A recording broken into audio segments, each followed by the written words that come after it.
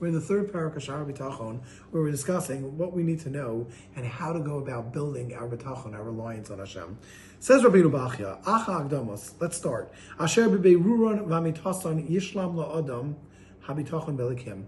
In order for a person, when he has this clarity and he sees the truth, this is going to help him have completion in his reliance on God. In Chamesh, he says there are 5 different things that we need to work through. And once we have accomplished those 5 things, we'll be able to grow and strengthen up our bitachon on Hashem. Achas mehen, the first one, sheyamin, that we should believe v'yisbarer etzlo, and should be very, very clear to us. His kapsus hashiv and yonim belikim. The 7 different things that we've talked about that are only applicable by Hashem. The 7 things that we said. Hashem is compassionate and loving. Hashem is always attentive. Hashem has the power to get us to accomplish what we need. Hashem has the knowledge of what's best for us. Hashem has constantly been there from when we were in the womb until today. Hashem is the only person, the only being that has control, and that Hashem is a tov u'meitiv. Hashem is constantly doing good to us, whether we're worthy or not, and Hashem is doing above and beyond. So once we know that we have clarity that Hashem has all these 7 things, Asher b'eskabsam b'misha botchem bo, that when they're gathered in the one that we're relying upon, yitachin livtoach alav. That is who it's appropriate for you to be reliant upon. Find me one human being that has all these traits. Find me one person who has one of these traits, and we're going to certainly be relying upon them to some degree. Who do we turn to? When we have a problem, when we have an issue, we turn to someone that has a character trait that we feel we can rely upon them.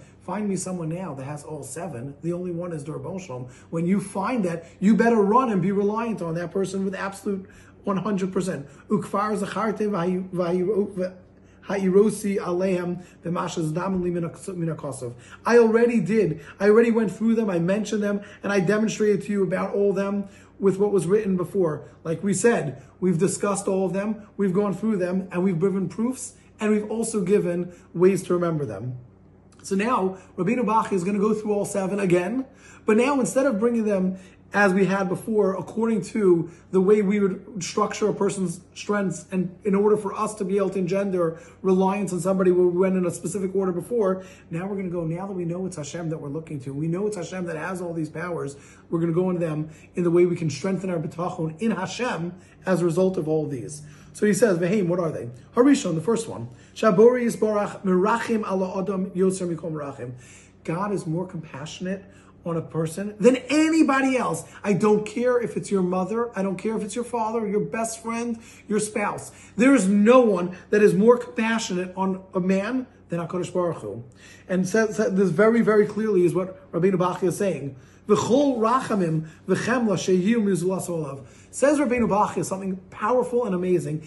Any person who has rachmanas on you, anyone who cares about you, has compassion towards you, kulam heime rachmei akel v'chamlaso. You know why they have pity on you? You know why they care about you? You know why they love you? Because Hashem told them to. Hashem put in their minds, and we're going to get further, we're going to discuss this. Hashem set it up, and Hashem put into their heads, love that person, care about that person. Kemosha Amar Akasa, like the pasuk says in Devarim, V'nasan l'cha rachamim. Hashem will give to you rachamim, compassion. V'richamcha v'yirbecha, and Hashem will make it that you are going to have compassion on the person, and that they're going to multiply.